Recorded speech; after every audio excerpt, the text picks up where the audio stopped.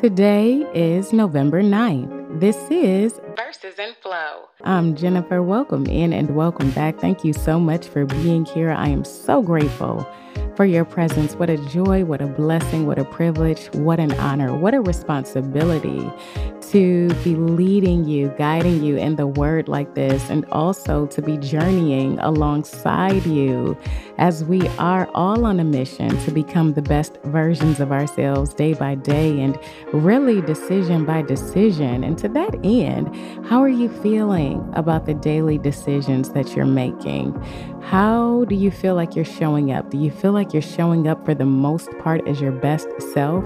If you were to look back on this period of your life 6 months from now, would you look at the last few weeks or the last few months and say, yes, I am very proud of what I did there. Yes, there's nothing that I would do differently there. Yes, I am so happy that I decided to do ABC thing or XYZ thing because doing that thing led me closer to where I am today. Or would you look back and say, man, I wish I would have done this, or man, I wish I would have done that, or man, I wish I would have listened to this piece of advice, or I wish I would have honored this person differently in that space. I think about that, and I know that I've shared that here before. Like when I am at a specific place in my life, particularly when I am faced with uncertainty or indecision, or I don't know how I want to show up, or when I feel drained, when I feel depleted, when I feel like, I wouldn't necessarily say depressed, but depression too. But if I'm feeling down for whatever reason, I start examining my life and questioning my choices. Like, okay, what got me here, right? Because I don't want to feel this feeling that I'm feeling. And there's a reason why I'm feeling this feeling. So I need to get to the root of what that feeling is. But anyway, when I am in those spaces, I try to think about, okay, well, what do I want this story to be when this is all over? If someone was telling my child this story about me in this particular situation, what would I want them to relate to my child? That your mother, she showed up and did the best that she could with what she had, that your mother, gave up, that your mother, I don't know, she just kind of let everything get to her, or she became so overwhelmed that she just, she shut down. Like, no, I don't want that to be the story. And so when I'm faced with those moments and I don't know what to do, and I'm not talking about anything specific, I'm just saying, generally speaking, when I'm in certain spaces and I'm really at a loss, if I can't figure out what I want to do, I figure out what I don't want to do, like what I don't want to be said about me, what I don't want to have to say about myself, what I don't want to have to accept about myself. And then I do the opposite of whatever that thing is. So I hope that makes sense, and I hope that helps somebody. Anyway, I've been talking too long in this intro. Let's get going, growing, and flowing in these verses. Ezekiel chapter 20, New Living Translation, The Rebellion of Israel. On August 14th, during the 7th year of King Jehoiakim's captivity, some of the leaders of Israel came to request a message from the Lord. They sat down in front of me to wait for his reply. Then this message came to me from the Lord. Son of man, tell the leaders of Israel, this is what the sovereign Lord says. How dare you come to ask me for a message? As surely as I live, says the sovereign Lord, I will tell you nothing. Son of man, bring charges against them and condemn them. Make them realize how detestable the sins of their ancestors really were.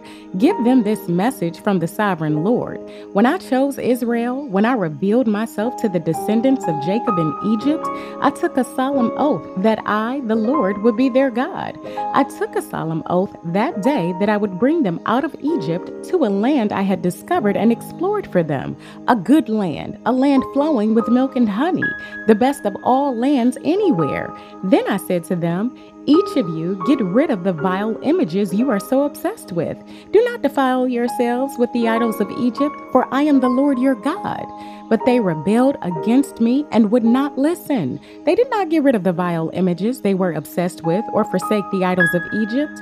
Then I threatened to pour out my fury on them to satisfy my anger while they were still in Egypt. But I didn't do it, for I acted to protect the honor of my name. I would not allow shame to be brought on my name among the surrounding nations who saw me reveal myself by bringing the Israelites out of Egypt. So I brought them out of Egypt and led them into the wilderness. There I gave them my decrees and regulations so they could find life by keeping them. And I gave them my Sabbath days of rest as a sign between them and me. It was to remind them that I am the Lord who had set them apart to be holy. But the people of Israel rebelled against me, and they refused to obey my decrees there in the wilderness. They wouldn't obey my regulations, even though obedience would have given them life. They also violated my Sabbath days. So I threatened to pour out my fury on them, and I made plans to utterly consume them in the wilderness. But again, I held back in order to protect the honor of my name before the nations who had seen my power in bringing Israel out of Egypt. But I took a solemn oath against them in the wilderness. I swore I would not bring them into the land I had given them, a land flowing with milk and honey, the most beautiful place on earth. For they had rejected my regulations, refused to follow my decrees, and violated my Sabbath days. Their hearts were given to their idols. Nevertheless, I took pity on them and held back from destroying them in the wilderness. Then I warned their children not to follow in their parents' footsteps, defiling themselves with their idols. I am the Lord your God, I told them. Follow my decrees, pay attention to my regulations, and keep my Sabbath days holy, for they are a sign to remind you that I am the Lord your God. But their children too rebelled against me. They refused to keep my decrees and follow my regulations, even though obedience would have given them life. And they also violated my Sabbath days. So again, I threatened to pour out my fury on them in the wilderness. Nevertheless, I withdrew my judgment against them to protect the honor of my name before the nations that had seen my power in bringing them out of Egypt. But I took a solemn oath against them in the wilderness. I swore I would scatter them among all the nations because they did not obey my regulations. They scorned my decrees by violating my Sabbath days and longing for the idols of their ancestors. I gave them over to worthless decrees and regulations that would not lead to life. I let them pollute themselves with the very gifts I had given them, and I allowed them to give their firstborn children as offerings to their gods, so I might devastate them and remind them that I alone am the Lord. Judgment and restoration. Therefore, Son of Man, give the people of Israel this message from the sovereign Lord. Your ancestors continued to blaspheme and betray me. For when I brought them into the land I had promised them, they offered sacrifices on every high hill and under every green tree they saw. They aroused my fury as they offered up sacrifices to their gods. They brought their perfumes and incense and poured out their liquid offerings to them. I said to them, what is this high place where you are going? This kind of pagan shrine that has been called Bama, high place, ever since? Therefore, give the people of Israel this message from the sovereign Lord. Do you plan to pollute yourselves just as your ancestors did? Do you intend to keep prostituting yourselves by worshiping vile images? For when you offer gifts to them and give your little children to be burned as sacrifices, you continue to pollute yourselves with idols to this day. Should I allow you to ask for a message from me, O people of Israel? As surely as I live, says the sovereign Lord, I will tell you nothing. You say, we want to be like the nations all around us who serve idols of wood and stone. But what you have in mind will never happen. As surely as I live, says the sovereign Lord, I will rule over you with an iron fist in great anger and with awesome power. And in anger, I will reach out with my strong hand and powerful arm, and I will bring you back from the lands where you are scattered. I will bring you into the wilderness of the nations, and there I will judge you face to face. I will judge you there as I did your ancestors in the wilderness after bringing them out of Egypt, says the sovereign Lord. I will examine you carefully and hold you to the terms of the covenant. I will purge you of all those who rebel and revolt against me. I will bring them out of the countries where they are in exile, but they will never enter the land of Israel. Then you will know that I am the Lord. As for you, O people of Israel, this is what the sovereign Lord says. Go right ahead and worship your idols. But sooner or later, you will obey me and will stop bringing shame on my holy name by worshiping idols. For on my holy mountain, the great mountain of Israel, says the sovereign Lord, the people of Israel will someday worship me, and I will accept them. There I will require that you bring me all your offerings and choice gifts and sacrifices. When I bring you home from exile, you will be like a pleasing sacrifice to me, and I will display my holiness through you as all the nations watch. Then, when I have brought you home to the land I promised with a solemn oath to give to your ancestors, you will know that I am the Lord. You will look back on all the ways you defiled yourselves and will hate yourselves because of the evil you have done. You will know that I am the Lord, O people of Israel, when I have honored my name by treating you mercifully in spite of your wickedness. I, the sovereign Lord, have spoken. Judgment against the Negev. Then this message came to me from the Lord. Son of man, turn and face the south and speak out against it. Prophesy against the brushlands of the Negev. Tell the southern wilderness, this is what the sovereign Lord says. Hear the word of the Lord. I will set you on fire, and every tree, both green and dry, will be burned. The terrible flames will not be quenched and will scorch everything from south to north. And everyone in the world will see that I, the Lord, have set this fire. It will not be put out. Then I said, O sovereign Lord, they are saying of me, he only talks in riddles. Hebrews chapter 9, verses 11 through 28. Christ is the perfect sacrifice. So Christ has now become the high priest over all the good things that have come. He has entered that greater, more perfect tabernacle in heaven, which was not made by human hands and is not part of this created world. With his own blood, not the blood of goats and calves, he entered the most holy place once for all time and secured our redemption forever. Under the old system, the blood of goats and bulls and the ashes of a heifer could cleanse people's bodies from ceremonial impurity. Just think how much more the blood of Christ will purify our consciences from sinful deeds so that we can worship the living God. For by the power of the eternal Spirit, Christ offered himself to God as a perfect sacrifice for our sins. That is why he is the one who mediates a new covenant between God and people, so that all who are called can receive the eternal inheritance God has promised them. For Christ died to set them free from the penalty of the sins they had committed under the first covenant. Now, when someone leaves a will, it is necessary to prove that the person who made it is dead. The will goes into effect only after the person's death.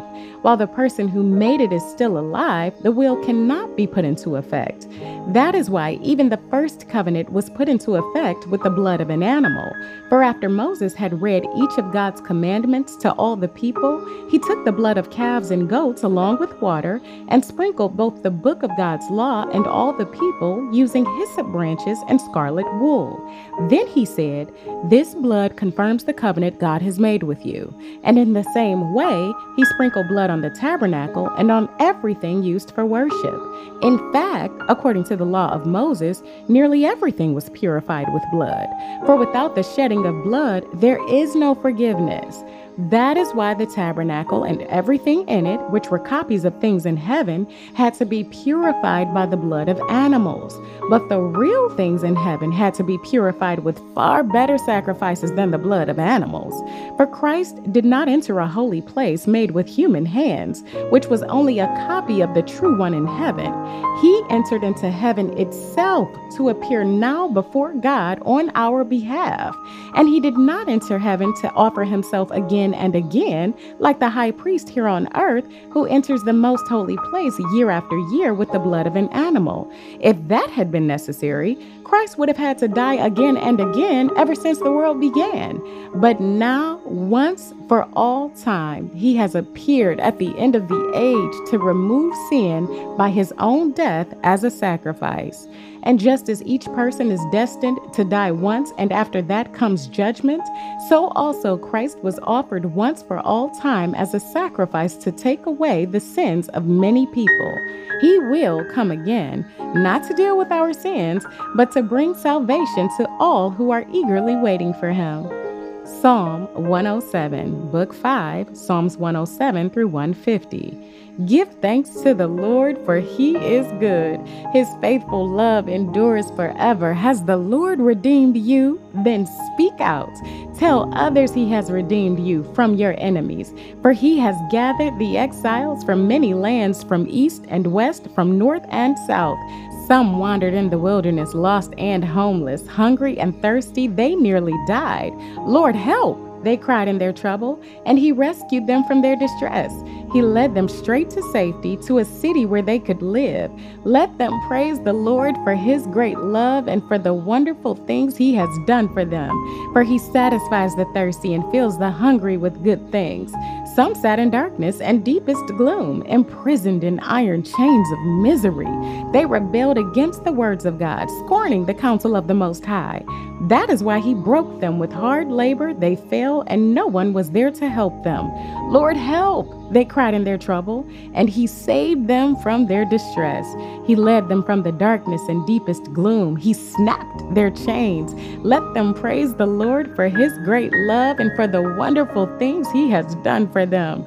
For he broke down their prison gates of bronze. He cut apart their bars of iron. Some were fools. They rebelled and suffered for their sins. They couldn't stand the thought of food, and they were knocking on death's door. Lord, help! They cried in their trouble, and he saved them from their distress.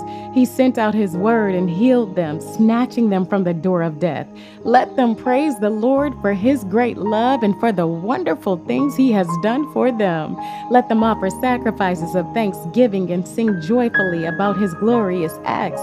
Some went off to sea in ships, plying the trade routes of the world. They too observed the Lord's power in action, his impressive works on the deepest seas. He spoke and the winds rose, stirring up the waves. Their ships were tossed to the heavens and plunged again to the depths. The sailors cringed in terror. They reeled and staggered like drunkards and were at their wits' end. Lord, help! They cried in their trouble, and he saved them from their distress. He calmed the storms to a whisper and stilled the waves. What a blessing was that stillness as he brought them safely into harbor. Let them praise the Lord for his great love and for the wonderful things he has done for them. Let them exalt him publicly before the congregation and before the leaders of the nation. He changes rivers into deserts and springs of water into dry, thirsty land. He turns the fruitful land into salty wastelands because of the wickedness of those who live there. But he also turns deserts into pools of water, the dry land into springs of water. He brings the hungry to settle there and to build their cities. They sow their fields, plant their vineyards, and harvest their bumper crops. How he blesses them! They raise large families there, and their herds of livestock increase. When they decrease in number and become impoverished through oppression, trouble, and sorrow, the Lord pours contempt on their princes, causing them to wander in trackless wastelands. But he rescues the poor from trouble and increases their families like flocks of sheep. The godly will see these things and be glad, while the wicked are struck silent. Those who are wise will take all this to heart. They will see in our history the faithful love of the Lord. Proverbs 27, verse 11. Be wise, my child, and make my heart glad. Then I will be able to answer my critics. Dear Heavenly Father, gracious and loving Creator, Lord, as we come to the end of our time together today, we just lift our hearts in gratitude and our voices in praise. Lord, you're so worthy and you're so good. We just thank you for the gift of life and for the opportunity to gather together in this digital space. And as we seek your wisdom and understanding, we would just ask that you continue to meet us here. And just as the psalmist said today, Lord, we acknowledge that you're good and that your steadfast love endures forever. Your faithfulness and your mercy, it just knows no bounds in times of trouble. We know that we can turn to you because you're our refuge, you're our strength, you are our ever-present help in the time of trouble. That means you're always there. Lord, as we reflect on the words of the psalm today, where it speaks of the various circumstances that your people have experienced throughout history, Lord, in the wilderness of our lives, when we were lost and disoriented, you tenderly guided us back on the right path. You spoke words of solace to our weary spirits, Lord, reminding us that you are our shelter in times of storm and that we don't have to try to do this alone. Lord, we give you thanks for the times that you've shattered the chains of our captivity, where you freed us from the prisons of fear, of addiction, of despair. Lord, you cradle our broken hearts. You breathe life into the shattered fragments of our soul, and you transform our pain into a testimony of your miraculous healing. Lord, we've seen you turn deserts into springs of living water and bright light into the darkest places. Lord, as we part ways today, we just ask for your continued guidance and blessings. May the words spoken here resonate in the hearts of everyone listening. Lord, bring them hope, bring them encouragement, bring them a deeper understanding of your truth. May your spirit continue to illuminate and enlighten our minds and open our hearts to the wonders of your love. Finally, Lord, I commit this podcast into your hands. Use it as a vessel to spread your message, to spread the good news of your love, the good news of the sacrifice that you made so that we might be saved. Lord, may it be a source of inspiration and transformation in the lives of those who engage with it. In the precious name of Jesus, who bore our sorrows and carried our burdens, we humbly offer this prayer. And all the people of God said together, Amen. And our affirmation for today: I am the commander-in-chief of my life. I control my thoughts, I own my emotions, and I curate my choices to create the experience of life I want to enjoy. I am the commander-in-chief of my life. I control my thoughts, I own my emotions, and I curate my choices to create the experience of life I want to enjoy. And our aphorism: we choose our joys and our sorrows long before we experience them. That is all I have for you today. Thank you so much for being on this extraordinary expedition with me. May the Lord bless you and keep you. May the Lord make his face shine upon you and be gracious to you. May the Lord lift up his countenance upon you and give you peace. In the name of the Father, and of the Son, and of the Holy Spirit, you belong here, and we belong together on this journey. I love you, and if God says the same, I'll be right here tomorrow, waiting for you.